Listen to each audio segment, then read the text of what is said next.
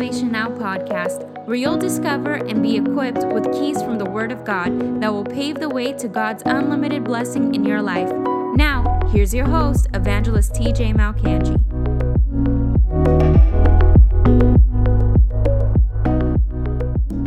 If any preaching gets you to feel like, Jesus is boring, or that Christianity is dull, or that church isn't exciting or thrilling, that preaching, you can throw it out and don't ever listen to that preacher again. If ever preaching makes things to be boring, it's not anointed. The anointed preaching of the gospel is thrilling. It's exciting. It's captivating. It magnetizes people. It draws people in. People always say, the reason why they got so many people following them is they're not preaching the real gospel like we are. Actually, I'd say it's the opposite, because Jesus, was he preaching the real gospel? Yeah, he preached the real gospel. He was the gospel made flesh. He's the Word of God made flesh who dwelt among us. And the Bible says that he had one problem in his entire ministry. His problem wasn't the devil. His problem wasn't the sick. His problem wasn't even the religious people. His problem that he had was finding venues large enough to hold the crowds that would come in. That's why he would oftentimes preach from the seashores of Galilee, or he'd preach on a mountain so that he can better amplify his voice, because there were such large crowds.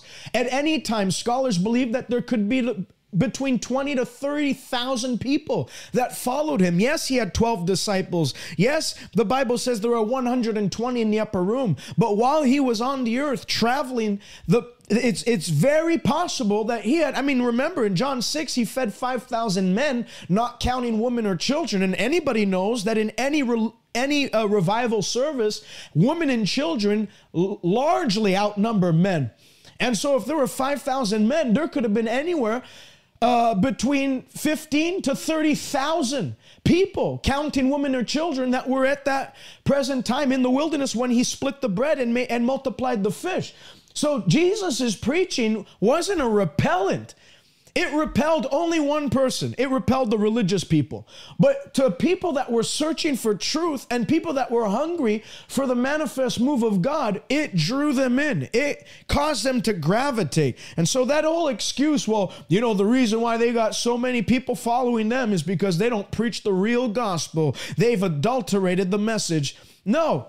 There are people that have adulterated the message, and they've scratched the itching ears of people, and they have amassed large followings. But just because someone has a large following doesn't mean he's preaching an adulterated version of the gospel. Look at a guy like Billy Graham. Billy Graham is estimated to have reached almost 2 billion people in his lifetime with the gospel, with estimates conservatively show that he reached 200 million people, 200 million first-time decisions. He was able to have 200 million first-time decisions in his lifetime throughout his various evangelistic endeavors. That means media, TV, radio, and his live crusades. Was Billy Graham preaching an adulterated, perverted, watered-down gospel? No. If you listen to Billy Graham, he had a straight message. It was repent and believe. All that to say, when Jesus is lifted up, God will draw men to him. Jesus said, when I, the Son of Man, am lifted up, when I'm exalted, I will draw all men to myself. Jesus said in John chapter 6 that when the Son of Man is lifted up, or in that day when he's exalted, God by his Spirit will begin to draw men to him. He said it's impossible for someone to come to me unless God by his Spirit draws them. And the only way the Holy Spirit of God is going to draw people to him is if he's preached and he is spoken about. And that's why I always say my job's the easiest job in the entire universe. All I've got to do is boast on Jesus, brag on Jesus, brag confidently about his power, about his ability, about what he's done. And when I do that, it's very easy. All I've got to do is brag about Jesus. The Holy Spirit does the rest. His power shows up, sets people free, and then people are converted. People are won over to the Lord, and times of refreshing come from the presence of the Lord. So they make it out. The devil wants nothing more than for you to think evangelism is some hard, complex thing that should be reserved only for the evangelist and the pastor and people in the fivefold ministry. When in reality, the fivefold ministry, if it's done well, is to equip the saints for the work of ministry. The work of the ministry is not just for the fivefold minister, it's for the Christian. We are all ambassadors for Christ. God pleading through us, be reconciled to him. That's 2 Corinthians 5 and verses 17 through 21. So we all have this work, and the devil wants to overcomplicate that work. The devil wants to make you think that that work, you need some sort of scholarship or some sort of high education. You have to go through seminary. You have to have gone through the hierarchy of religion before you start being used by God. No, it doesn't matter if you just got saved last week or you've been saved for 20 years.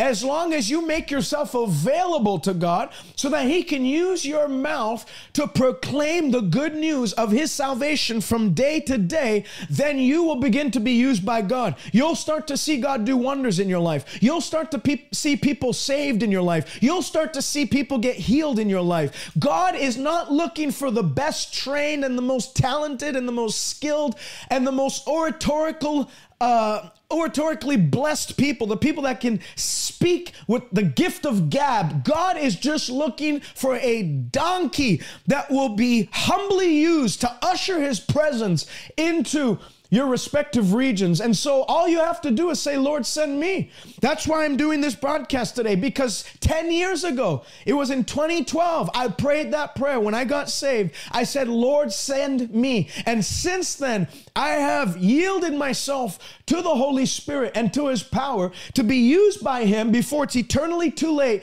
to proclaim, to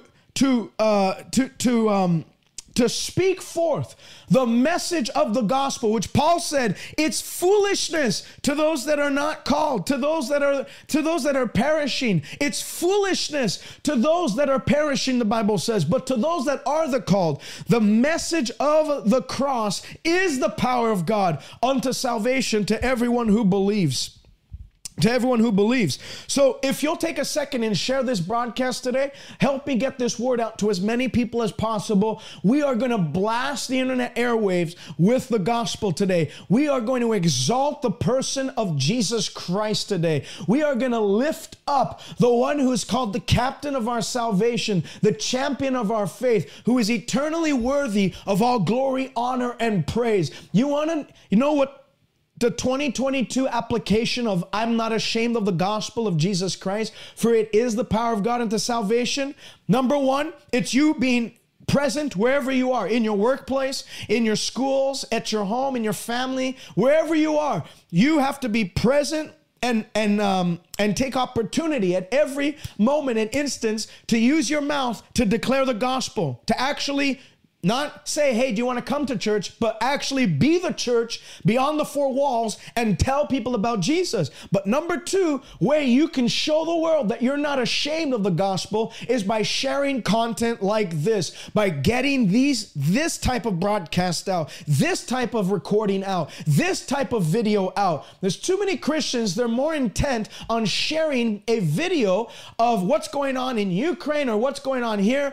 But then when it comes to sharing, you look at their newsfeed, you look at their history of what they've posted on their Instagram or what they've posted on their Facebook or what they've shared from YouTube, and it's something to be ashamed of, because it's all natural stuff. It's about time the church begins to blast with every media that's available to us the gospel out in our generation. And so if you'll help me today and share that, click that share button on Facebook, click the like button, comment as much as you can on YouTube, share it by comment. You can help us get into that algorithm by sharing the broadcast by sending it to somebody that you know would need this, and then also by liking the video and commenting on the video. All those things do help with getting this word out to more people. And we know that more people hearing the word means more people are being impacted by the word. So let's get in it straight away. Who is Jesus? Who is Jesus? It seems like society in modern history, I mean, you date it back to when, since Jesus was crucified and rose again from the dead, this person of Jesus, actually, let's go before that. Jesus has been the subject of obsession from his very arrival. And not even his arrival, his announcement. The moment he was announced, the Bible says Mary was perplexed by the greeting of the angel. You move on to when those wise men announced that the Messiah was born in the city of Bethlehem of Judea, and Herod becomes insanely obsessed with this character of Jesus. He's already known to kings, and he had just been born. Who knows how long before that? Jesus Christ has been the subject of scrutiny and obsession since the dawn of the ages. I mean, all of prophecy revolves around the person of Jesus. You study the writings of Isaiah. There's many messianic prophecies. You study the book of Psalms, and David has many messianic prophecies, all pointing towards what Jesus would ultimately come to do. Who is this Jesus? He dominates societal thinking to this day. Societies are obsessed with him. You look at Hollywood. Hollywood can't seem to stay away from the subject of Jesus. Even people who don't believe are directing movies about him. You look at Left Behind with the Nicolas Cage one. You look at the movies that have been made about Jesus. You look at all the references within secular movies about Jesus. You look at shows like Family Guy that make satirical content and really blasphemous content about Jesus, but nonetheless, Jesus is obsessed about. Why? Why is it that the number one profanity or curse word people love to use in society, whether they believe in him or not, they've made his name into a curse word? What is something they say when most people say when they stub their toe? They say JC. When somebody has something happen to them that's not favorable towards them, what do they say? They say Jesus Christ. They use him as a curse word. They use his name to express their ill feelings that they're feeling in that moment. Why is there such an obsession around the person of Jesus Christ? 2,000 years later, and we're still talking about him. Well, if he was just a fairy tale, or if he was just some fanatical lunatic, why are we still talking about him 2,000 years later? Why is he the subject of worship of hundreds of millions of sincere believers across the earth to this day? I mean, that's got to scratch some heads, certainly. Why is a guy named Paul, who initially, right after the resurrection of Christ and then the beginning of this ministry of proclaiming Christ, this guy named Paul has this diabolical plan and agenda to eradicate the Christians. His name was Saul before, rather I should mention. To eradicate the Christians, to kill every living Christian, to go into every city, even to Damascus, even the far regions of Syria at that time, to go and locate people that called on the name of Jesus, to bind them, commit them to prison with the intent on executing them eventually. Why is it that these disciples, Matthew, Mark, Luke, John, all these guys were brutally martyred because of their allegiance to this person named Jesus Christ? Why were they ready? I mean, you study it. Some were sawn in two. Some were impaled. You read, I have a book behind me called John Fox's Book of Martyrs, and you read about everything the martyrs went through. I'm not talking about they had a trigger, a gun pointed to their head and a bullet, sudden death, sudden glory. We're talking about horrendous treatment that they experienced before they finally escaped into eternity. But Thomas went to India to preach the gospel. He was chased off a cliff. When he fell off the cliff, they found him. He wasn't dead. He was still alive and breathing. So they beat him with a fuller's club and then put a spear through him. Why did these people have this, how did they make this decision that to the end I will endure? No matter how men treat me, we will endure. What was the motivational force behind it all? Certainly if Jesus was just some apocalyptic preacher and once he died, that was the end of the story, these men and women would never have gone to such extent and move out of such comfort into such discomfort. Like Paul, this brutal murderer of the church, has this radical encounter with the risen Savior, and then the entire rest of his life, he gives up. I mean, think of this. Paul was not some moron. Paul wasn't some idiot. Paul wasn't some, intellectually deficient human. This guy was one of the most brilliant minds of his day who had climbed up the hierarchy of religion. He was a Pharisee of Pharisees, the Bible says.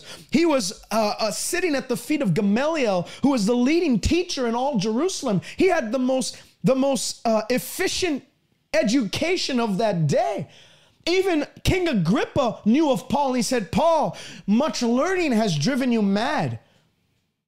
So even there was a reputation among heathens and among the pagans that Paul was an educational giant of his day. And yet, this Paul, after having a radical encounter with Jesus Christ, he spends the rest of his life giving up. You read about it in Philippians 3. He says, everything that I gained, all the titles and the rewards that I achieved, all the strides that I took towards becoming potentially the high priest one day, I count it as rubbish. I count it as garbage.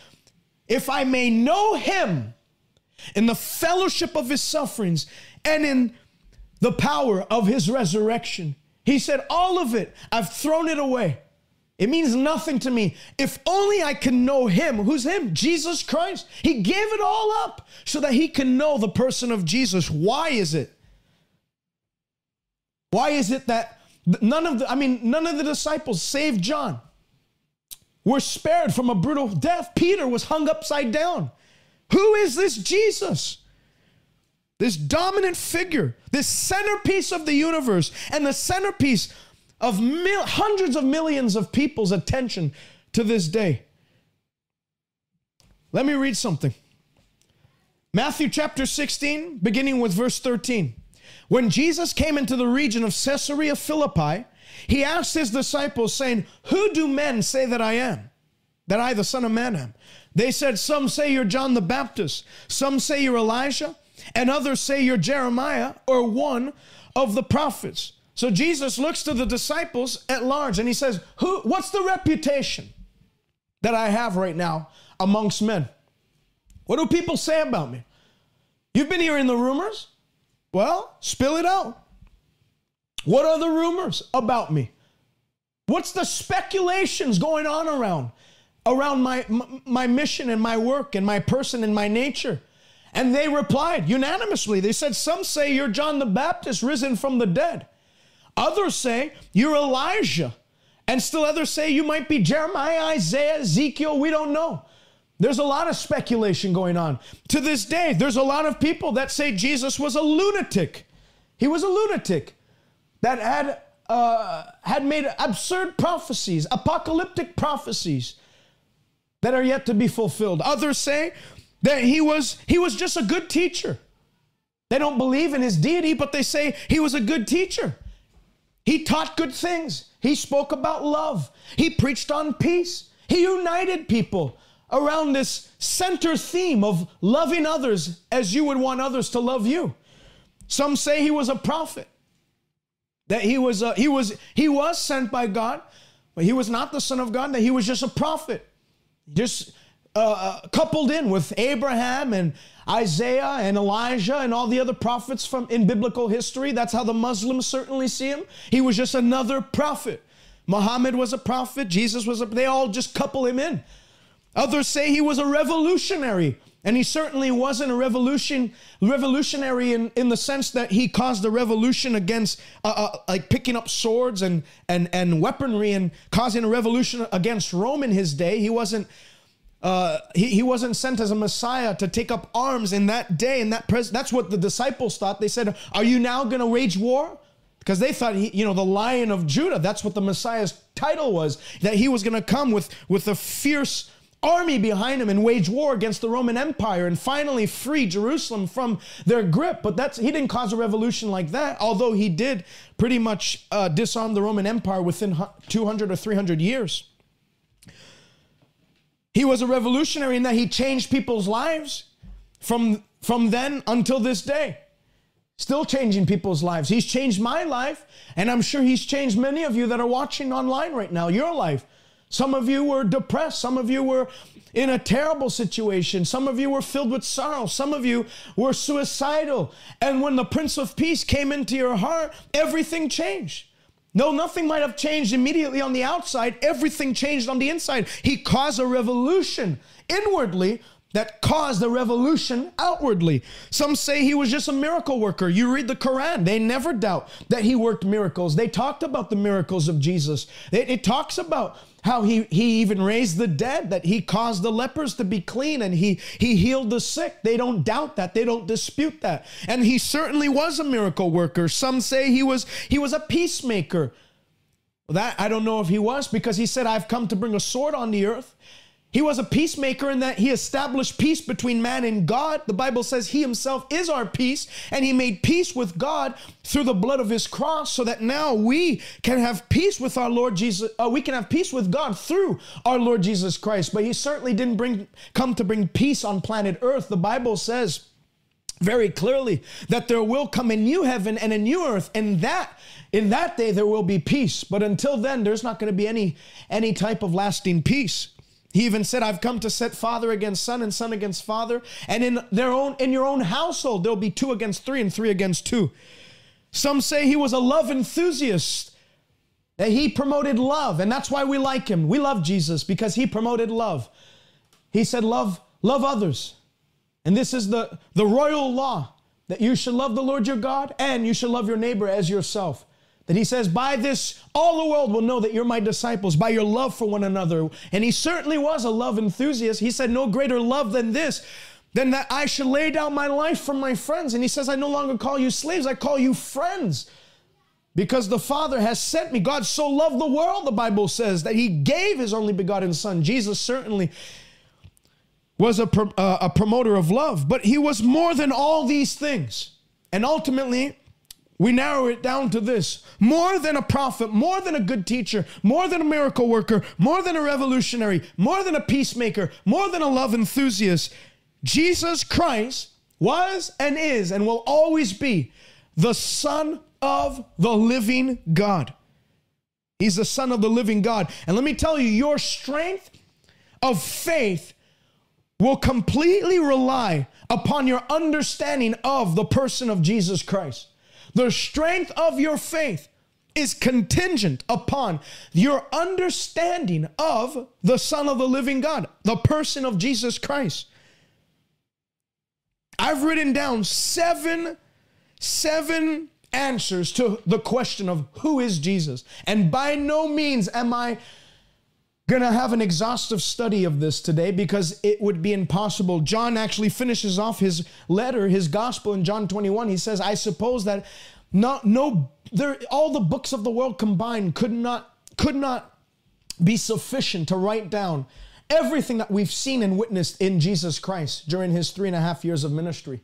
I mean, if 3.5 years of ministry and the books of the world could not contain enough pages, and there's not enough wood on planet Earth to cut down and trees to cut down to make enough pages and paper to write down a proper description of Jesus Christ, I certainly can't do it in an hour broadcast, but I'm going to do my best to condense it all. Number one, Jesus Christ. Who is Jesus?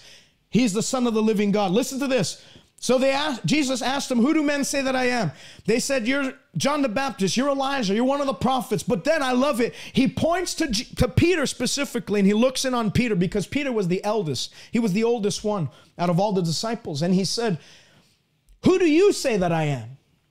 It doesn't matter what other people are saying about Jesus. It doesn't matter if they say he's some lunatic, some maniacal liar that just claimed to be he was God, because that's what some people think about Jesus, that he was some liar, this pathological liar that thought he was God.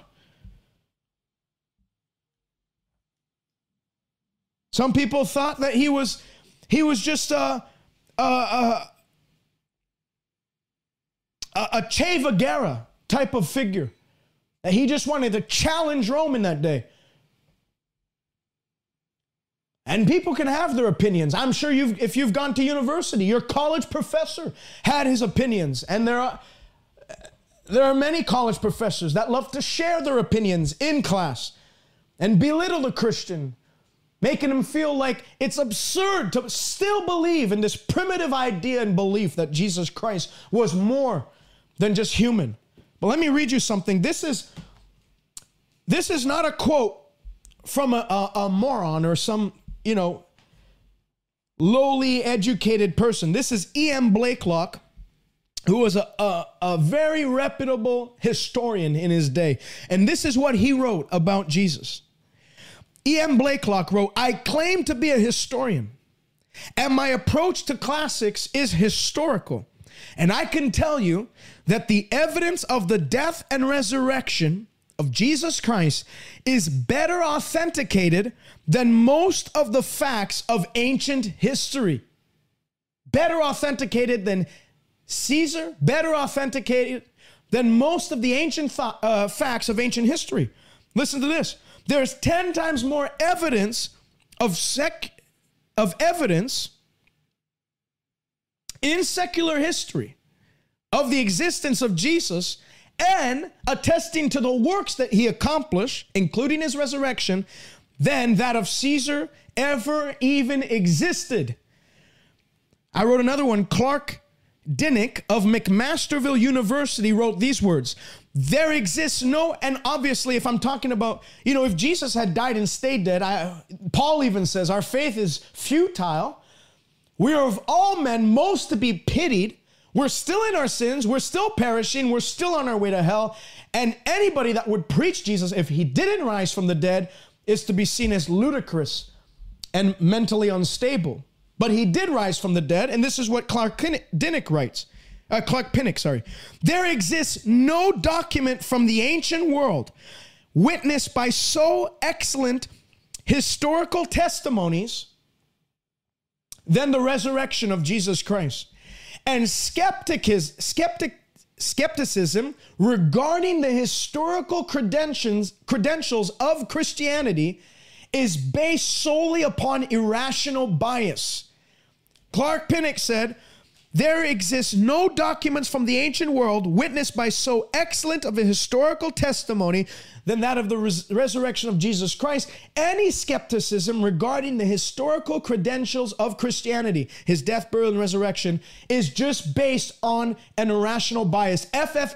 Bruce wrote, if the New Testament were a collection of secular writings, so it had, if Jesus had never claimed and the disciples never claimed that Jesus rose from the dead and that he was the Son of the living God. If they were a collection of secular writings, their authenticity would generally be regarded as beyond all doubt. Generally would be regarded as beyond all doubt.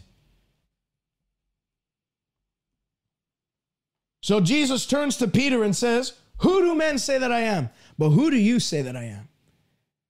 So I read those 3 quotes to tell you there's a lot of opinions about who Jesus is. But his resurrection, which proves that he's the Son of God, because Romans 1 says that God declared Jesus to be the Son of God with power by the resurrection of the dead. That's why I'm taking time to talk about his resurrection. Because we have no Son of God unless he raised from the dead, because all his claims hung on his resurrection from the dead. And the Bible says in Romans 1, God declared Jesus to be the Son of God through the resurrection from the dead. Hebrews 1, listen to this. So there can be all kinds of opinions. The fact is, his resurrection can be proven through archaeology. You can go to Jerusalem today. They have 3 tombs that they believe Jesus was laid in.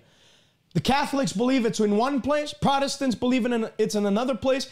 And then there's some archaeologists that believes it's in another place. You want to know what the common theme or the common denominator between all 3 tombs is? They're all empty. We can provide an empty tomb. Historians believe Jesus rose from the dead because the fact of his resurrection, I mean, you read it in Paul's letters in 1 Corinthians 15, he says that Jesus' resurrection was witnessed by over 500 people. And you all have the doubters say, yeah, but they were all tripping on the same drug. I used to do drugs. I've taken hallucinogens back in the day. And I can tell you, everybody that was with me, they didn't see the same thing. They all tripped on different things. For 500 people to take the same drug and all trip and have the same trip, that's a miracle because it's never happened. This group trip, no way. For 500 people to authenticate his resurrection and then become disciples of his afterwards and spread that news could not have happened unless they had seen the real Jesus.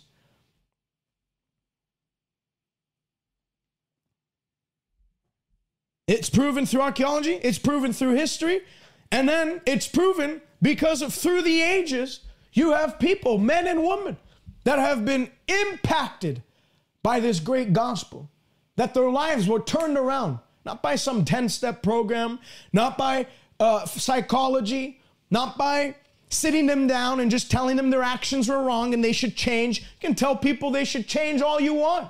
It ain't gonna change. There's only one power that's available to men that still produces change in 2022.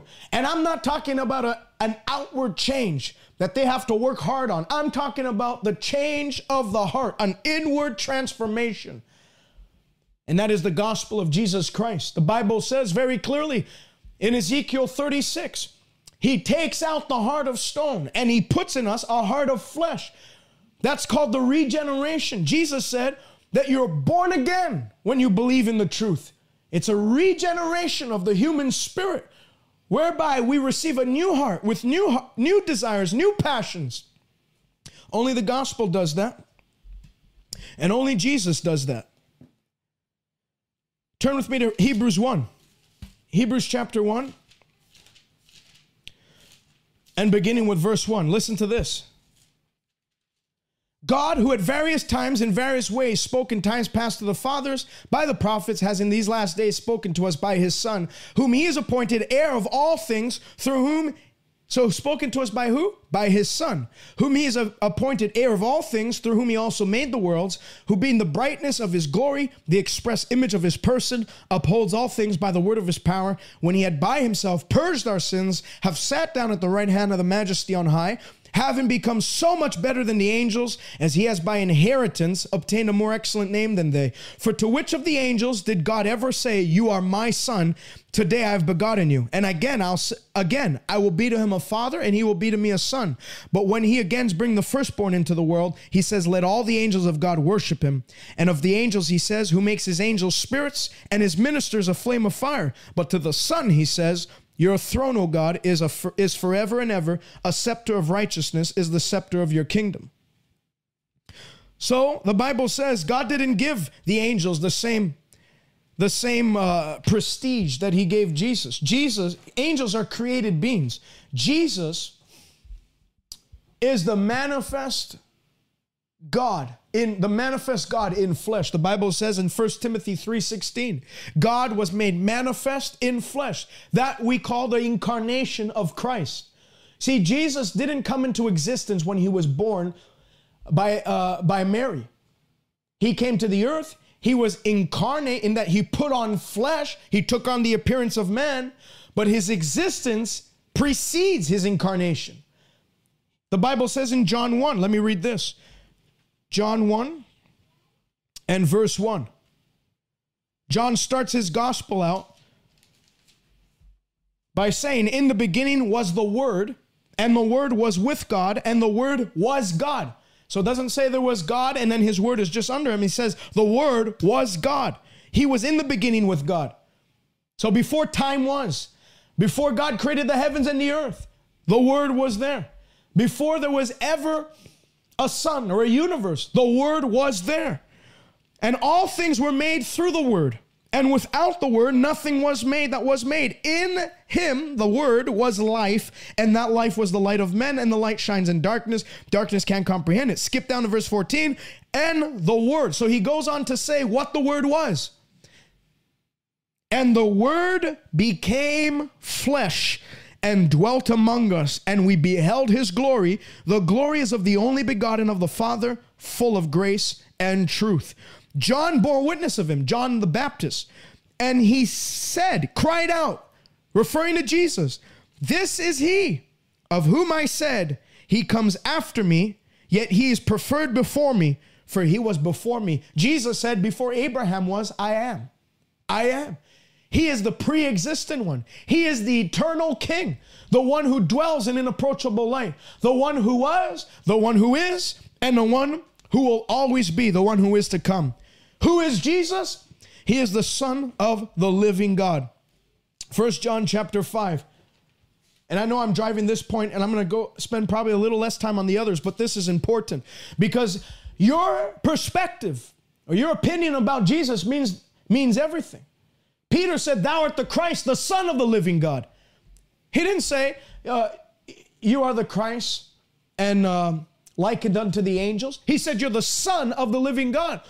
Well, Peter knew that if I tied sonship with God to this man that I'm looking at right now, then I'm saying that he's equal with God.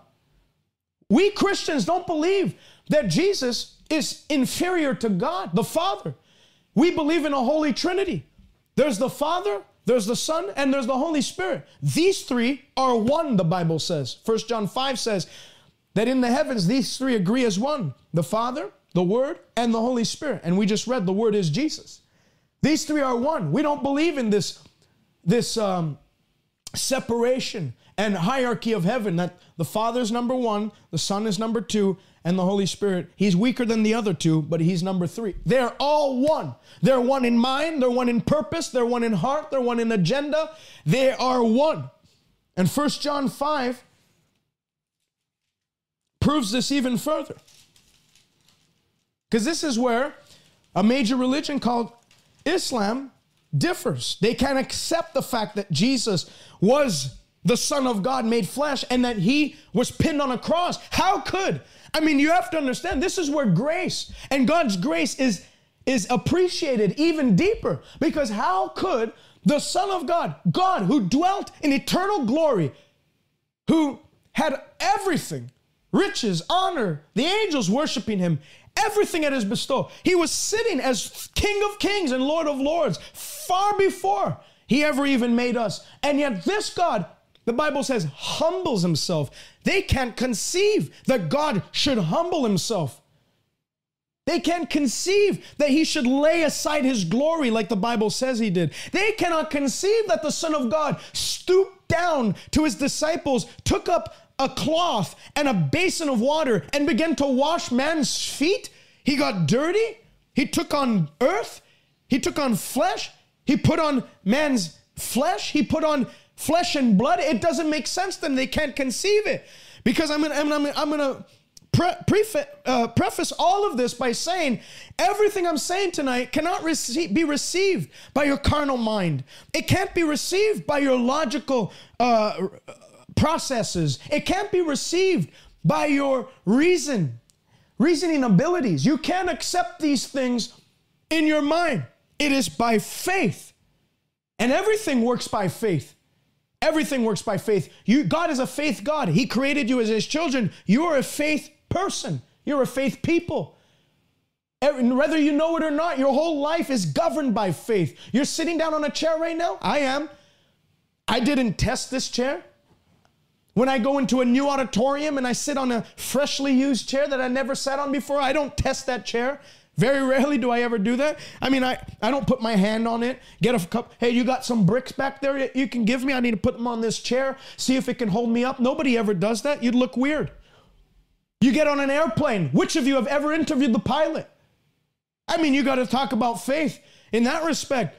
You're getting on a massive jet with 200 and 300 other passengers whose life is in the hands of one man, a pilot who you've not vetted, you've not screened. You don't know if he's suicidal that day. You don't know if he's what he wants to do. You don't know if he just had a divorce and he just wants to crash the plane. And you don't know those things. And yet none of you dare ask a stewardess saying, can I talk to the pilot? And then bring a psychologist or a counselor on board and say, can you evaluate this man's psyche? None of you have ever done that. Yet you get on the plane without thinking. That's faith. In the same vein, everything that I'm saying, these 7 answers to the question of who is Jesus, these are statements that must be received by faith. And what is faith? Faith is not in seeing with your physical eyes. We walk by faith, Paul said, and not by sight. Jesus turned to Thomas. Thomas had heard about the resurrection of Jesus. He wasn't there when Jesus appeared the first time. That shows you something. You should never miss a revival service because you don't know what God will do in that revival service and if you'll miss out in a life-changing breakthrough. But God's grace, Jesus appeared a second time. Thomas had heard the entire week. Jesus is alive. Jesus is alive. He said, unless I put my finger in the print of his nails and I put my hand in his side, I will never believe. Jesus appears to him and says, hey, take your hand, Thomas, put it in my hand. Take your arm or your hand, put it in my side. And don't be unbelieving, but be believing. And Thomas got on his knees and said, I believe you're the Son of the living God. Jesus replied to him and said, Thomas, you believe because you see. It's easy to believe when you see. But blessed are those that believe who, having not seen, yet they still believe. Blessed are those people. So these statements, anything God says in his word has to be accepted by fact. Any claim about Jesus, and I'm going to go through, Jesus is healer, Jesus is deliverer, Jesus is savior, Jesus is provider. I'm going to go through these things. But any of these statements, unless they're received by faith, you'll never see the hand of God work those things out in your life.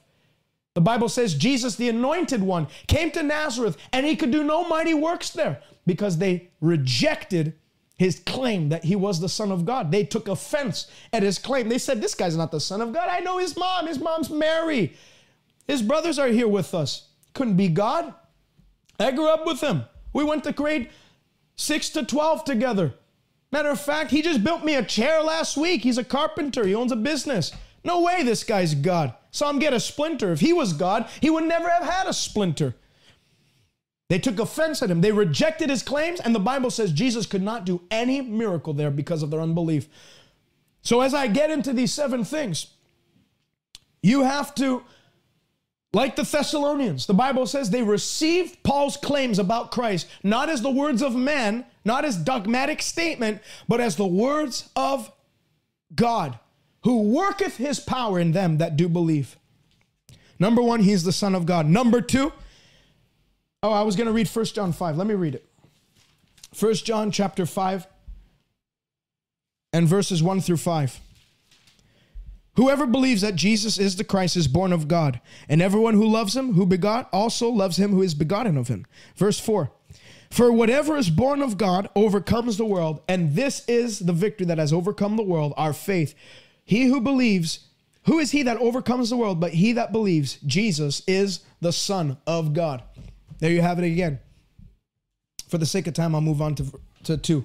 Number 2, Jesus is the promised seed of Abraham and the promised seed that would come through Eve, the Savior of the world. Genesis 3, Adam sins, Eve sins, the human race is tainted at that point with sin, this poison, this venom that got into the human bloodline. And God's immediate pronouncement upon Satan was, on your belly you shall go, and you'll creep on the earth. He removed his, and he removed his ability to walk. The snake, actually, if you study it, this is not me, this is science. You study that snakes actually had arms. Snakes had arms. And now they have skeletal structure that proves that they had limbs. They had arms. They had legs that enabled them to walk. But those are gone. Perhaps a direct fulfillment of what God pronounced upon the snake in Eden. But beyond that, what I was getting in is that God said, "Onto your belly you shall go. You have bruised man's heel, but one shall come from his seed that will crush your head." Galatians 3 talks about that seed. Galatians chapter 3 and verse 15. "Brethren, I speak in the manner of men, though it is only a man's covenant." Verse 16. "Now to Abraham and his seed." So remember, it came through Adam and Eve all the way to Abraham, and you can study the genealogy of Christ in Matthew chapter 1. To Abraham and his seed were the promises made. He does not say unto seeds as to many, but as to one, and to your seed, who is Christ. Jesus Christ is the promised seed that God promised in the Garden of Eden, and then through Abraham. God promised, remember when he went to sacrifice his son, Isaac, and God stayed his hand and said, don't touch the lad. And he provided a ram out of the thicket. Well, the ram was just a temporary fix, but it represented the eternal fix, that one day God would send his seed, God's seed, the Son of God, to the earth, who would be the Savior of the world. The Savior of the world. John chapter 4, listen to this. So what does the Bible mean when it says the seed of Abraham? When it refers to the seed, the promised seed of Genesis, it's in reference to the Messiah, the coming one that was prophesied. Remember, I've said this before, all of biblical prophecy, Old Testament, New Testament, but for this case, specifically Old Testament, points to the Messiah, the coming Savior, the coming seed. In John chapter 4, the Bible says that there's a woman at the well that has an encounter with Jesus. She goes into her Samaritan village and starts to brag about this Jesus. He told me everything I ever did. He's told me all about myself, and I never even met him before. And the Bible says the Samaritans came out to see Jesus, and many of the Samaritans then believed in him because of the word of the woman who testified. He told me everything I ever did. Verse 40. So when the Samaritans had come to him, they urged him to stay with them, and he stayed with them 2 days. And many more believed now because of his own word. Verse 42, John 4:42. And they said to the woman, now we believe not because of what you said alone, for we ourselves have heard him, and we know that this is indeed the Christ, the Savior of the world. This is the promised one. This is the Savior. This is the promised seed of Abraham. This is the promised seed of Genesis. What did he come to save us from? What did that seed come to fulfill? He came to save us from sin. He came to save us from guilt. He came to save us from the wrath of God. He came to save us from shame. He came to save us from our own carnality and flesh. He came to save us from the upcoming judgment seat of the great white throne judgment that is documented, that will happen in Revelation 20. The Bible says that the books will be opened and the dead will stand before this great white throne. Only those that are in Christ, who have put their trust in this promised seed, the Savior of the world, will be freed from that judgment. He's come to save us from sin. 1 John 2:2. We talk about the Savior of the world. You know, that's the thing, is when people preach a gospel, a lot of times they leave out what people need saving from. We assume everyone was born in church and understand the theology of sin and the depravity of man, but it's not the case.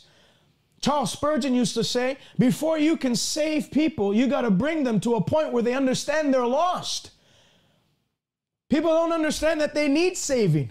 They know something's inherently wrong because sin is there. They know, when someone experiences anxiety, they know that's not right. They don't like it. They understand that, but they don't know the root cause of it all. That's why before you can lead people to the Savior of the world, you got to lead them to their own depravity. My pastor says it this way: before you can make people alive, you got to kill them. You got to show them. That's what the law does. The law is a tutor. It shows people that we've fallen short of the glory of God. We've not achieved God's standard of holiness. The wages of sin is death, and all men have sinned and have fallen short of the glory of God. We've all turned aside. We've together become corrupt. We've done abominable deeds. But the gift of God is life in Christ Jesus. The Bible says the free gift of God is life eternal by Christ Jesus. The Bible says in 1 John 2:2 that if we have sinned, we have an advocate with the Father, Jesus Christ the righteous, who is the propitiation, which is a fancy term of saying the remover of our sins, and not only of our sins, but the sins of the world. John the Baptist looked at Jesus and he didn't say, hey, there's a great prophet. He said, behold the Lamb of God that has come to take away the sins of the entire world. Jesus Christ is, who is Jesus? He's the Savior of the world. Savior from what? Savior from sin, which is the root cause of every other impurity, every other calamity, every other ailment, every other struggle, every other suffering. All of it is rooted in the original sin. Number 3, who is Jesus?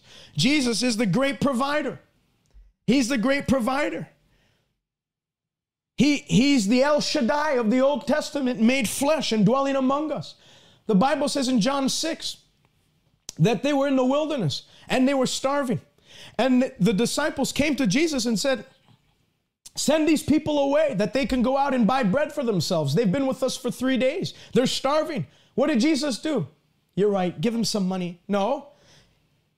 He took the 5 breads and the 2 fish from the lad, the young boy, and he broke it and he multiplied it. He multiplied the little that they had and brought them into a place of abundance. And they all ate and were satisfied, and there were baskets, leftovers of the fragments that remained. Jesus Christ, who is he? He's the great meter of man's needs. And I'm not just talking about financial needs, I'm talking about every need. Philippians 4:19 says, my God shall supply all our needs according to his riches and glory. So we're not just talking about financial needs or material needs. We're talking about every need. You need hope today, he'll supply that need. You need joy today, he'll supply that need. You need peace today, he'll supply that need. It doesn't matter what the need is. And it certainly does include financial needs too. If you're in need financially today, he's the God that, he owns all the silver and all the gold. Like I said, there's not the God of the Old Testament and then there's Jesus who's poor and cheap. He's the same God of the Old Testament who said, if I was hungry, I wouldn't ask you. I own the silver. I own the gold. I own the cattle that are on 1,000 hills. David said, I've been young, I'm now old. I've never seen the righteous forsaken, nor their children begging for bread. Why? Because he is the great provider. He is Jehovah Jireh. You know, there's a lot of Old Testament compound names of Jehovah. I've done a broadcast on this before, on the compound names of Jehovah, on the names of God. You have Jehovah, the I Am, the self-sustaining one. You have Jehovah Tzidkenu, the God who is our righteousness. Jehovah Rapha, the God who is our healer. Jehovah Jireh, the God who is our provider. All of those compound names of Jehovah are summarized in the name of Jesus. Because if you study the name of Jesus, it's the all-encompassing names of Jehovah in one. It means deliverer. It means healer. It means provider. It means peace bringer. It means sufficient one. It means the God who makes whole. The name of Jesus means savior. It means deliverer. It means bondage breaker. It means everything. So we can know if he revealed himself in the Old Testament as Jehovah Jireh, the God who provides, who said, I will not leave you without, I'll supply all your needs, I will not withhold any good thing for those who walk uprightly, who delights in the prosperity of his servants, who told Abraham, hey, don't worry, I've got your back. And he said, if you'll just walk before me and be blameless, I'll indeed bless you, and I'll cause you to be a great blessing. So that shows you, if you'll follow me, God told Abraham, you're not going to be the one panhandling everywhere you go with the beggar's face, asking everybody for whatever needs you have. The Bible says quite the opposite. You'll be the one supplying. You'll be the one meeting the needs. You'll be the one, because of the overflow I'm going to bring you, bringing the solution to other people's needs. He's the great provider. He didn't change. He's the same yesterday, today, and forevermore. What he did for Abraham, where he brought him out of an idol's home, out of his father's house, he detached from his old nature and his old identity of being his father's son, struggling all his life. You know, Abraham wasn't rich before he met God. Abraham wasn't walking in divine wealth before he met God. All of a sudden, in one chapter, Genesis 12 to 13, now Abraham's very rich in livestock, silver, and gold. Well, that same God that did that for Abraham is the same yesterday, today, and forevermore, and he'll do it for you. He'll help you today. It doesn't matter what your need is. If it's the rent for the end of the month. You know, I give a lot of testimonies. I have a testimony where the Lord supplied 30 grand in the span of like 3 months to pay my Bible college bill, to pay my debt. And that always, you know, has a great response when I preach it. But when I give small little testimonies, like one time I had sown a seed, we were running out of money, my wife and I. We were running out of money. We were in my parents' basement, and we had no money to just like help ourselves, just live, you know, if we wanted to go and buy food, you know, something little like that. And I remember we sowed a seed, and it was like a week later, a man that I hadn't even seen in who knows how long, he said, "Hey, brother, can you come over? I have something to give you." So we went over, and he wrote up a $5,000 check, and our account balance went from like, I don't know how much money we had, like a couple of $100, $200. Our account balance went from that to $5,200 in one day after we sowed a seed, believing and fully trusting that the Lord will do like he did with the 5 loaves and 2 fish. You know, it wasn't just Jesus snapping his fingers and bread came out of nowhere. That little boy had to offer up what he could before Jesus can multiply. I'm not a mathematician, but 0 times 0 is a mathematical impossibility. You try and put it in your calculator is going to go all funny. It's not even 0. There is no 0 times 0. God can't multiply 0. God could only multiply what you put in his hands. And when you do it, the Bible says, give and you shall give, and it shall be given unto you. Pressed down, shaken together, falling over into your lap. Luke 22, the Bible says when he sent his disciples out, he sent them without, remember, he said, don't take money, don't take anything with you. I'm going to show you how great I'm going to provide for you. Luke 22, they returned. The Bible says, when I sent you out without money, without gold, without purse, or without any silver, did you lack anything? And they all together said, we didn't lack anything. We lacked nothing. And Thomas was there, doubting Thomas. So if they did lack something, he would have spoke up and said, oh, actually, you know what? We did lack something. It was terrible. It was horrendous. Couldn't pay for anything. Had to steal to get through. Even Thomas said, we lack nothing. Well, God, who was so good to make it so that they lack nothing, is the same God of Psalm 23 today, who said, if you'll follow me as your shepherd, which remember, Jesus is the great shepherd of our souls. And he said, if the Lord is your shepherd, you will not lack anything. I tell you in the name of Jesus, as you've been faithful to sow into the gospel, as you've been faithful to give your best, not a Cain offering, an Abel offering. I'm talking to you, you who have given over and above. You're not just a tither. You sacrificially give. I tell you, as you live holy and you live with God's kingdom in mind, you've sought first the kingdom of God and all his righteousness. I tell you in the name of Jesus, your hands will never run dry. You will never live from a place of scarcity and need. You will live in a place of abundance. You'll live from the overflow. You'll not be scraping the bottom of the barrel. You'll be eating from the cream of the crop. You'll be the head always and never beneath. You'll have more than enough, not just enough. You'll always live from a place of more than enough in Jesus' name. Number 3, he's a great provider. Number 4, Jesus is the bondage breaker. Now it's about to get interesting. There's going to be people set free as I speak right now. I believe that. So if you haven't shared the broadcast, please do so. Luke chapter 4 and verse 18. He's the bondage breaker. The Spirit of the Lord God is upon me, he said, because he's anointed me to preach the gospel to the poor. He has sent me to heal the brokenhearted.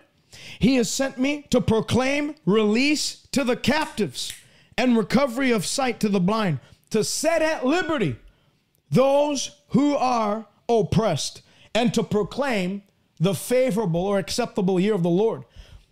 That's the year of Jubilee.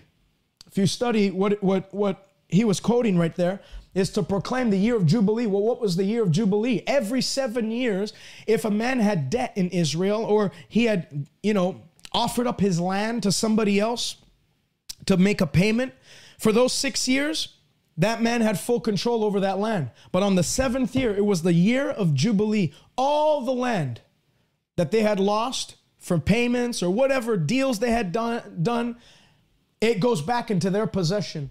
They are freed from, if they had any debt that they owed, if they had any type of outstanding balance, all of it was cleared on the year of Jubilee, the year of favor of God, the Bible says. Well, Jesus said, I've come to release the captives, to proclaim liberty to those that are oppressed, and to tell you it is the day, it's the year of Jubilee, that every debt that we owed, when you sinned, we owed a debt to God, and that debt, we sold ourselves out to the kingdom of darkness. The Bible says we were under the dominion and the power of Satan himself. We were under the control of the spirit of disobedience, the Bible says. We're under the power of the prince of the power of the air.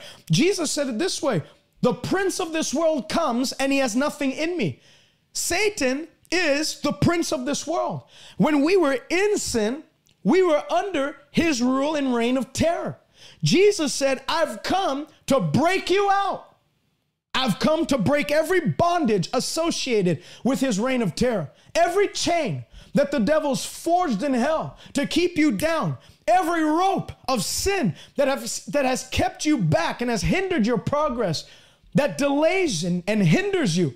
Jesus said, I've come to break you free from that. He came, here's a modern day example of what I'm talking about. He came to declare and proclaim the Emancipation Proclamation from slavery to the kingdom of darkness.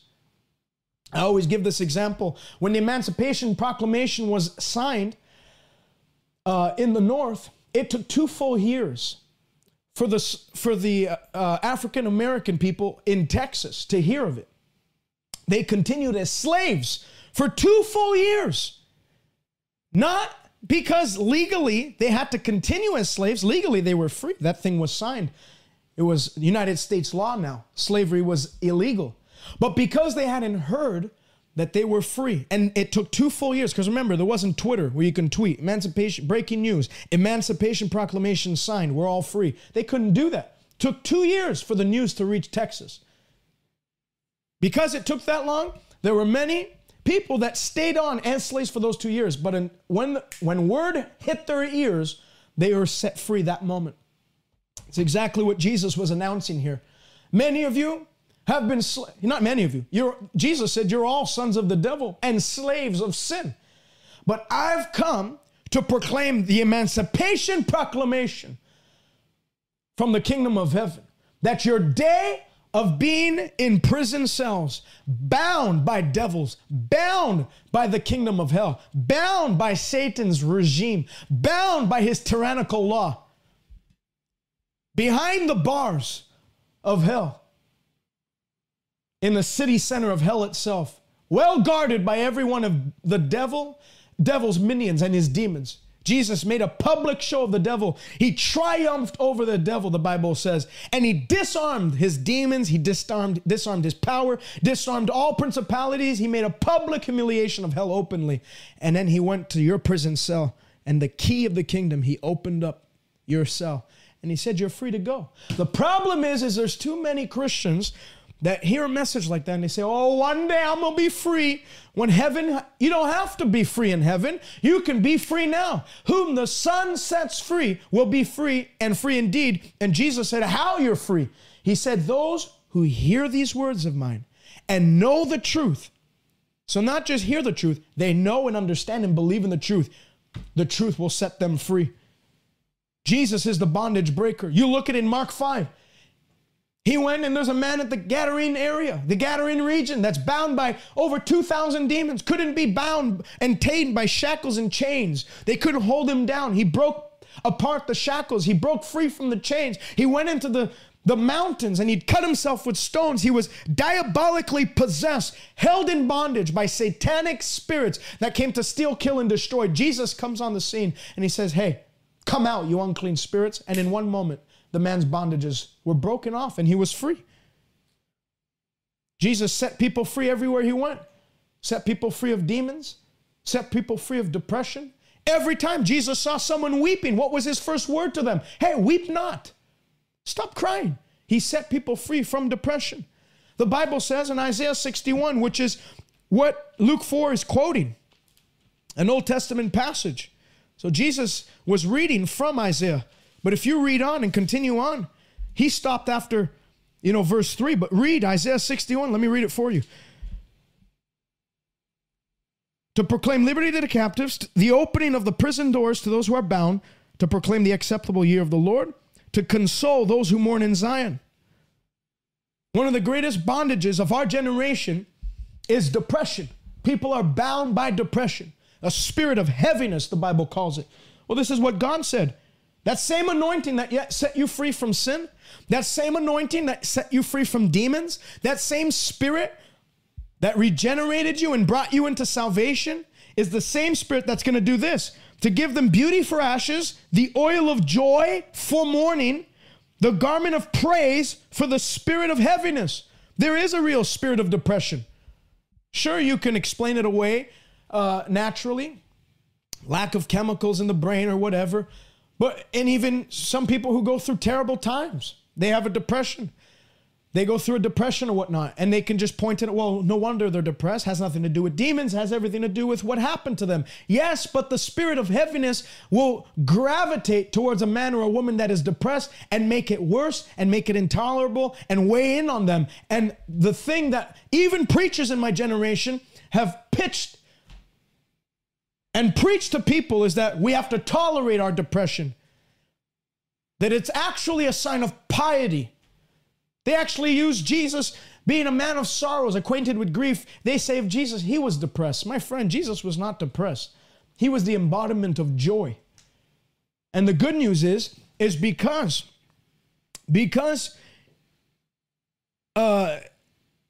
he came to destroy the work of the devil, and depression being part of the work of the devil, that there's freedom available for you today. He can break the bondage of depression off your life right now. God didn't give us a spirit of fear or heaviness or bondage. He gave us a spirit of love, power, and a sound mind. Being suicidal is not soundness of mind. Jesus came to set you free from that. Number 5, he's the Prince of Peace, which ties into what I just said. John 14:27, Jesus said, my peace I give unto thee, not as the world gives, and the world can't take it from you because the world didn't give it to you.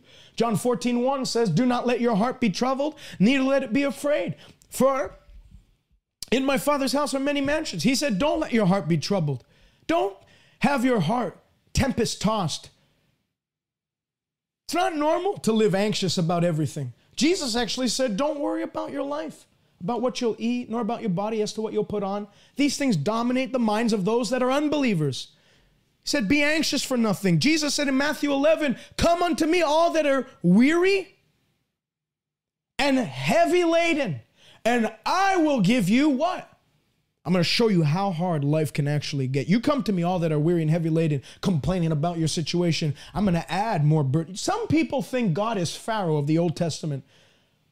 That the Bible says Pharaoh heard the groanings of the people of Israel, and he said, you know what? He set taskmasters over them, and he increased their daily tasks, and he actually said, no longer are you going to take our resources. You're going to have to go and fend for yourselves. He made things harder. Some people think that's how God is.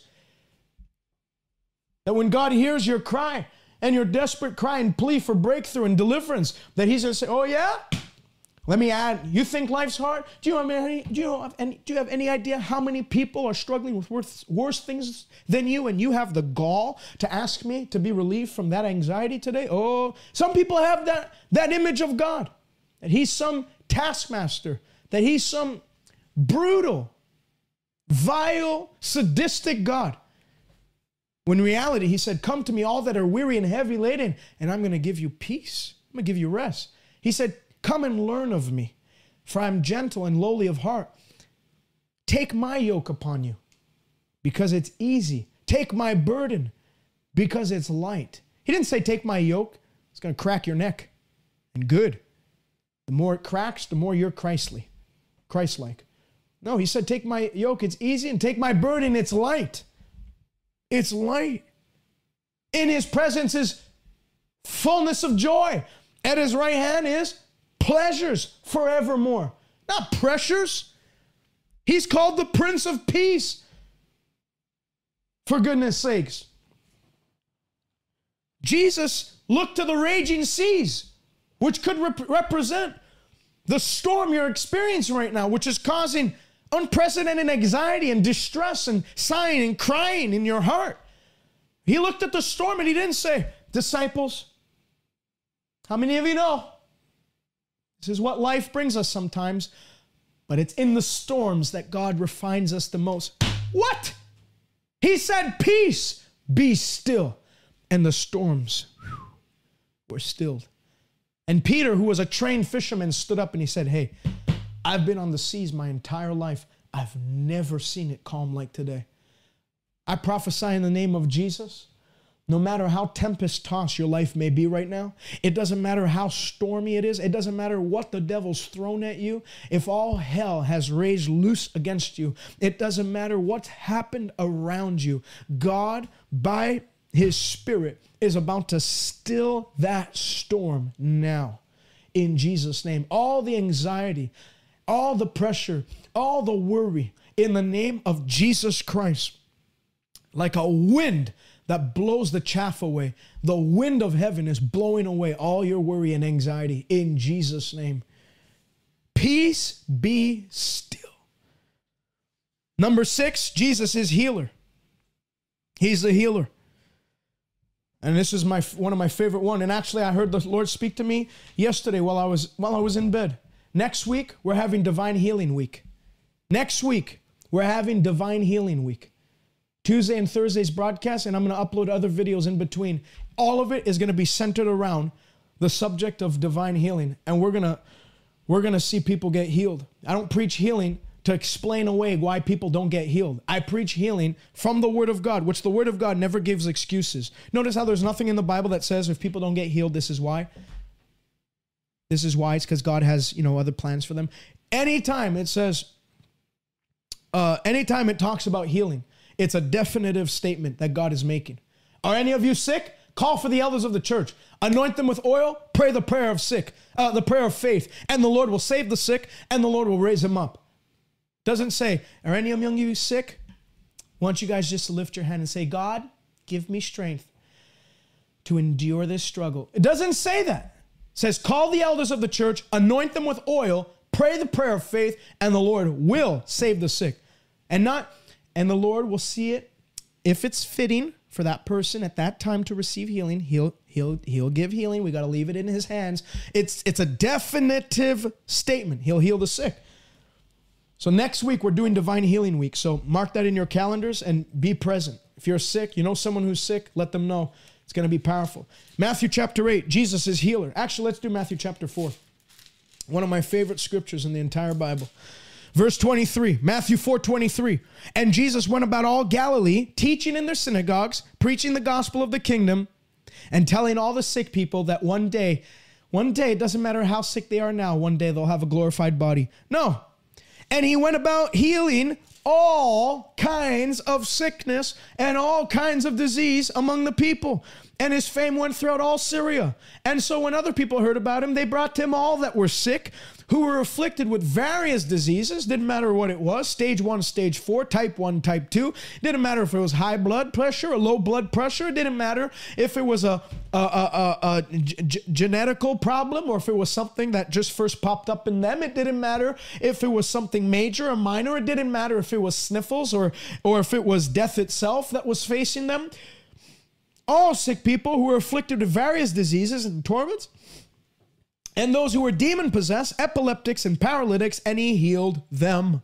Great multitudes followed them. The Bible says they brought to him all that were sick and lame and maimed and paralyzed and crippled, and the multitudes marveled when they saw the sick healed, the blind seen, the maimed made whole, the deaf hearing, and the lame walking, and they glorified the God of Israel and said, we've seen strange things today.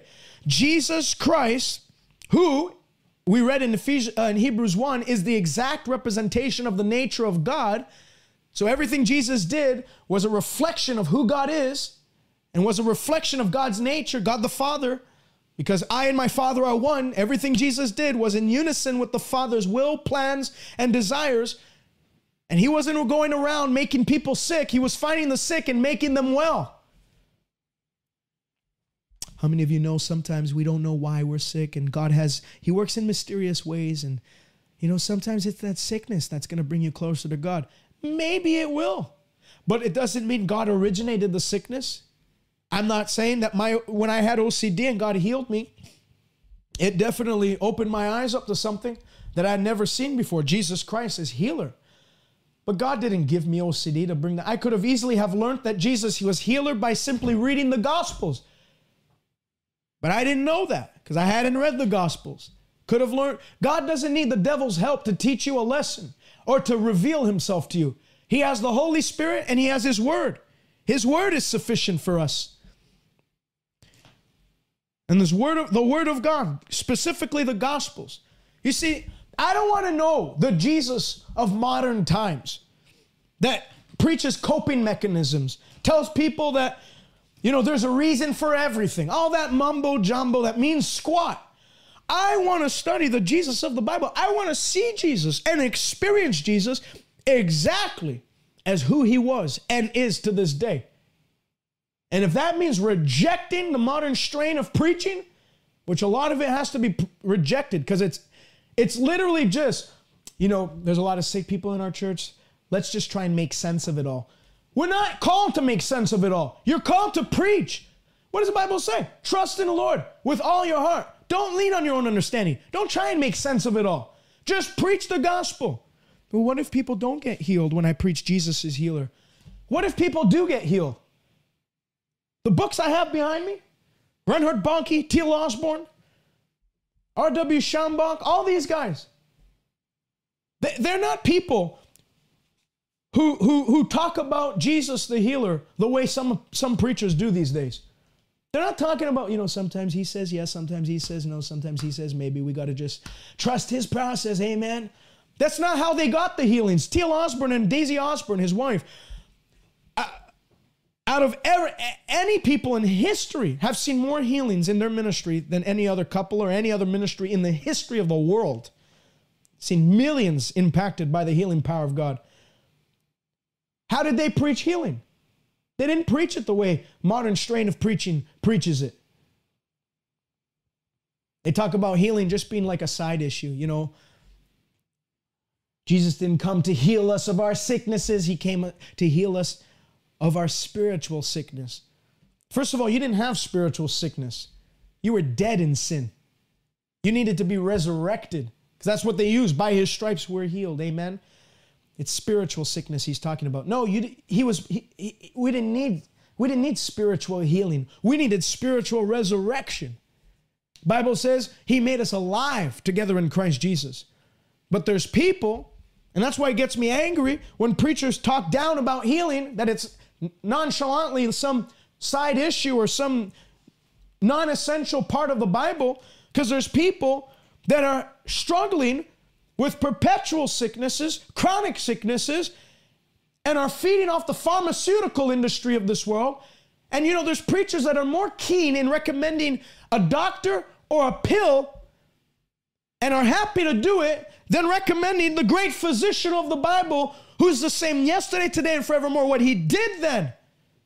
Well, Jesus healed people in those days because he wanted to prove his messianic ministry and his deity. He doesn't do that anymore because we have the word of God. Really?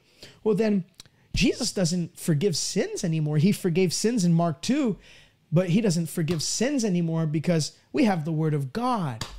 Well, Jesus doesn't bring joy or peace to anybody anymore because we have the word of God. He brought peace to people in those days because he was trying to prove his messianic ministry. He did everything he did in those days. He did it just to prove his messianic ministry. He certainly didn't do it because he loved people. Go far be it from us that we should believe in a Jesus that actually healed the sick because he felt compassion for them, because that's exactly what the word of God says his motivation was, because the Bible says he saw the multitudes, saw them as sheep without shepherd. He was moved with compassion and he called his disciples to himself and he said, I'm giving you power and authority to cast out unclean spirits and to heal every kind of sickness and every kind of disease. We just read in Matthew 4:23, right? Well, let's go to Matthew chapter 9. Listen to this. Matthew chapter 9. Matthew chapter 9, verse 35. Jesus went about all the cities and villages, teaching in their synagogues, preaching the gospel in the kingdom, healing every kind of sickness and every kind of disease among the people. Well, there he repeats it again. But when he saw the multitudes, remember, Jesus was one person when he was on the earth. And he was confined to a physical body. So he could only do a couple of things every day. He couldn't do everything. He wasn't omnipresent when he had lowered himself to take on the form of a man. He forfeited that omnipresence for a short season.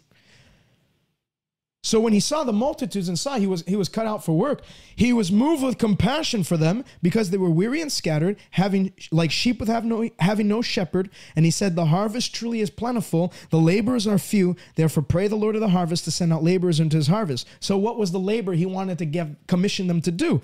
Chapter 10, verse 1. And when he had called his 12 disciples to him, he gave them power over unclean spirits to cast them out and to heal all kinds of sickness and all kinds of diseases. All kinds of sicknesses and all kinds of diseases. So it shows you, healing was serious business to Jesus Christ, and it's still serious business for him today. God laid all of our sicknesses on Jesus so that now Satan would have no ability legally to lay sickness on you or your family. He's still a healer. He's still the great physician. He's still the God who opens up blind eyes, who unstops deaf ears. I've seen it. Can tell you testimony after testimony of people. I had someone just right into the ministry a couple of weeks ago. COVID. Dying. Can you pray? We agreed in prayer. The next day, they took him off the ventilator. He's alive. He's living. Thank you for praying. Well, I didn't do anything. I just asked the Lord. I just put in the request. The Lord did it all. Because we prayed the prayer of faith. What's the prayer of faith? Lord, if it be thy will, we just pray that you would guide the hand of the surgeon today. You can't have a more faithless prayer than that. And that's how they say, in thy name we pray, amen. That's not the prayer of faith. The prayer of faith is, Father, thank you for giving us authority as servants of Christ to heal the sick, to proclaim your name over any sickness and disease, and that thing has to bow out of people's lives. Thank you for the authority to heal every manner of sickness and every manner of disease. We take authority over this thing now, and in Jesus' name, I loose the healing power of God into their body. We call it done now by faith. Amen. Thank you for it, God. That's the prayer of faith. When's the last time you heard a prayer like that? Instead, can everyone just stretch forth your hand to this Sister Lucy in the front? We're just going to pray. Father, we know that sometimes we don't understand why things happen. But we do know that all things are in your plan. And if you see it fit to take her now, we pray, give her struggling widower strength to get through the times. And if you see it fit to heal her, we pray that you would guide the surgeons. Like, how skilled are you at stripping the anointing out of prayer? to pray a prayer like that. Makes no sense to me. If that's the church you attend, run. Run. He's healer. Jesus Christ, who is he? He's the healer of our bodies, physical bodies. Bible says we are members of his body, of his flesh, and of his bones. And no man hates his own body, but he nourishes it, even as Christ does the church. You think the Lord wants to see you popping pills every day just to get through the pain? Do you think the Lord wants to see you having to go to those treatments 3 times a week, dialysis and all that? Do you think that pleases the Lord? The Bible says no man hates his own body. You think you have a love for your body more than the Lord has a love for your body? And you are his body, member of his body, of his flesh and of his bones. And he says no man hates his body, but every man nourishes his body. God is going to nourish you right now from the top of, I feel it right now. In the name of Jesus, from the top of your head to the soles of your feet, the healing power of God is going to nourish and strengthen and quicken every organ of your body. Every sickness is leaving your system now by divine decree, and we call it done in Jesus' name. And number 7, and I finish with this. Who is Jesus? He's King of Kings and Lord of Lords. Philippians 2 says, because of his death and resurrection, God has highly exalted him and given him a name that is above every other name, that at the mention of the name of Jesus, every knee should bow, of things in heaven, of things on the earth, and of things on the earth, and every tongue confess Jesus Christ is Lord unto the glory of God the Father. There's a lot of politicians and a lot of governors and a lot of authorities on the earth today that are mouthing off against Jesus. And they make decrees and they make laws and regulations and they implement demonic structures in society, thinking that they'll never have to give an account to Christ. But let me tell you, there's going to be a day. It doesn't matter what earthly king and what power that earthly king has and what authority that earthly king has. Jesus Christ is King of all kings. And he proved it with Nebuchadnezzar. Nebuchadnezzar mouthed off against God, thought he can get away with it. But the Bible says there was a writing on the wall and he was humiliated. He was killed that very night. 7 years. Another king, it was 7 years of lunacy he experienced. He was eating grass like a cow because he thought he can exalt himself above God. There's a lot of politicians that are trying to exalt themselves above God, above God's authority, trying to bring restrictions on man's freedom. They're going to find out real soon. Listen to this, Revelation 19:11. Now I saw heaven open, and behold, a white horse, and he who sat on him was called Faithful and True. And in righteousness he judges and makes war. His eyes are like a flame of fire, and on his head were many crowns. Why does he have many crowns? Because he's not just a king. He's not king of the Jews alone.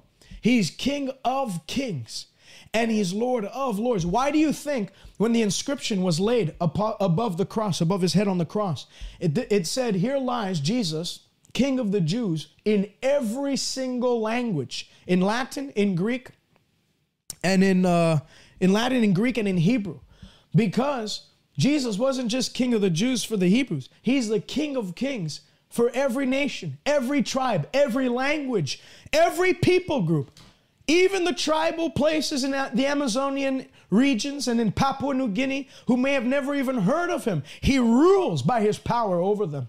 And the Bible says he has many crowns, and he had a name written on him that no one knew except himself. He was clothed with a robe dipped in blood, and his name is called the Word of God. And the armies in heaven, clothed in fine linen, white and clean, followed him on white horses. That's you and I following behind him. Out of his mouth goes a sharp sword, and he strikes the nations with it. And he himself will rule with a rod of iron. And he himself will tread upon the winepress of the fierceness of the wrath of Almighty God. And he has a robe on his thigh.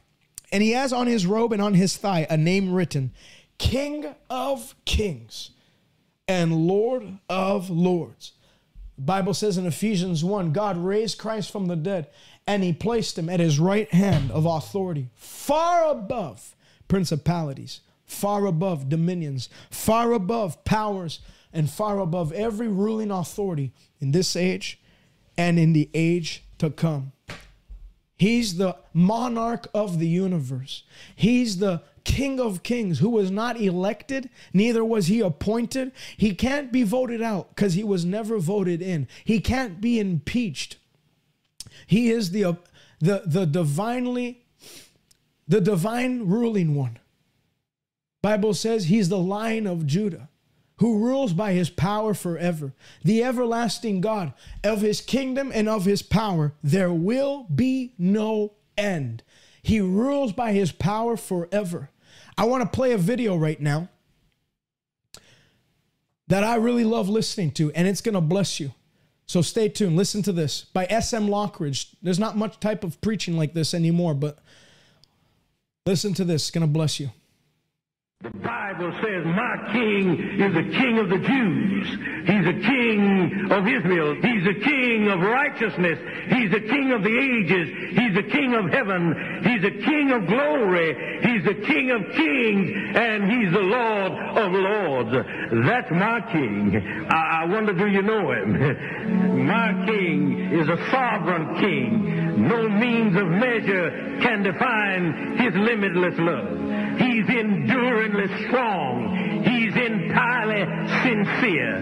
He's eternally steadfast. He's immortally graceful. He's imperially powerful. He's impartially merciful. Do you know him?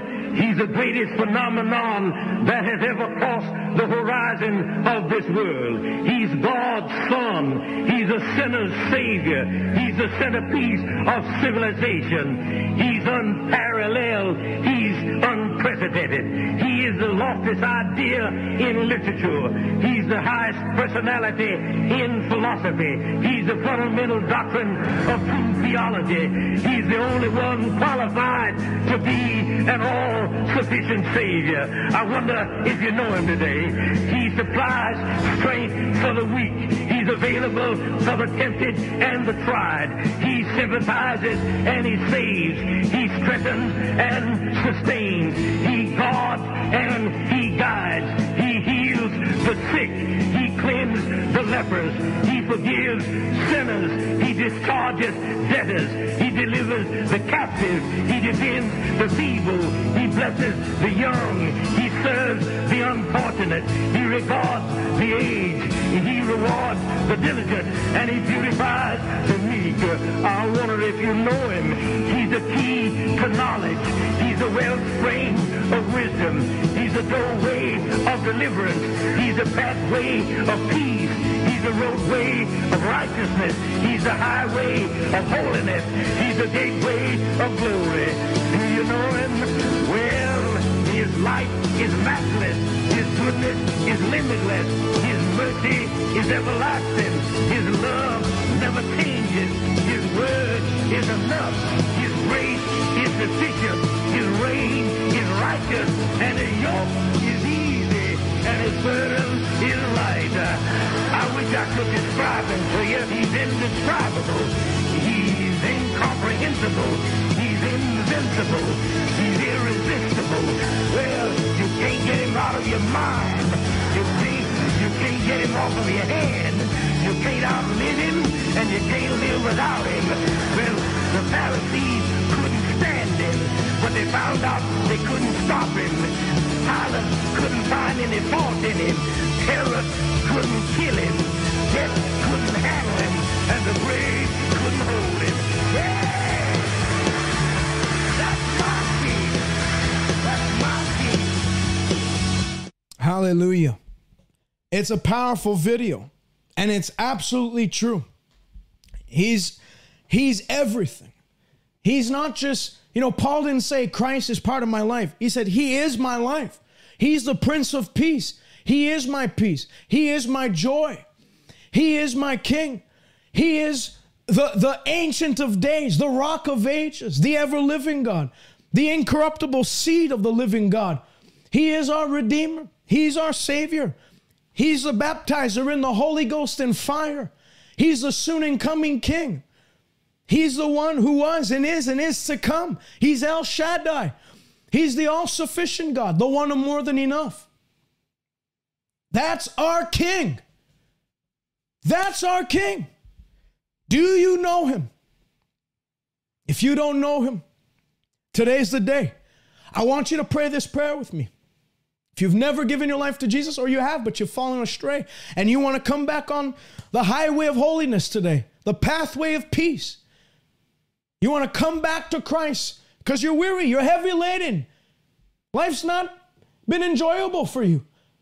And you want to have his yoke come on you, which is easy, his burden, which is light. Don't push this opportunity off. Give your life to Jesus right now.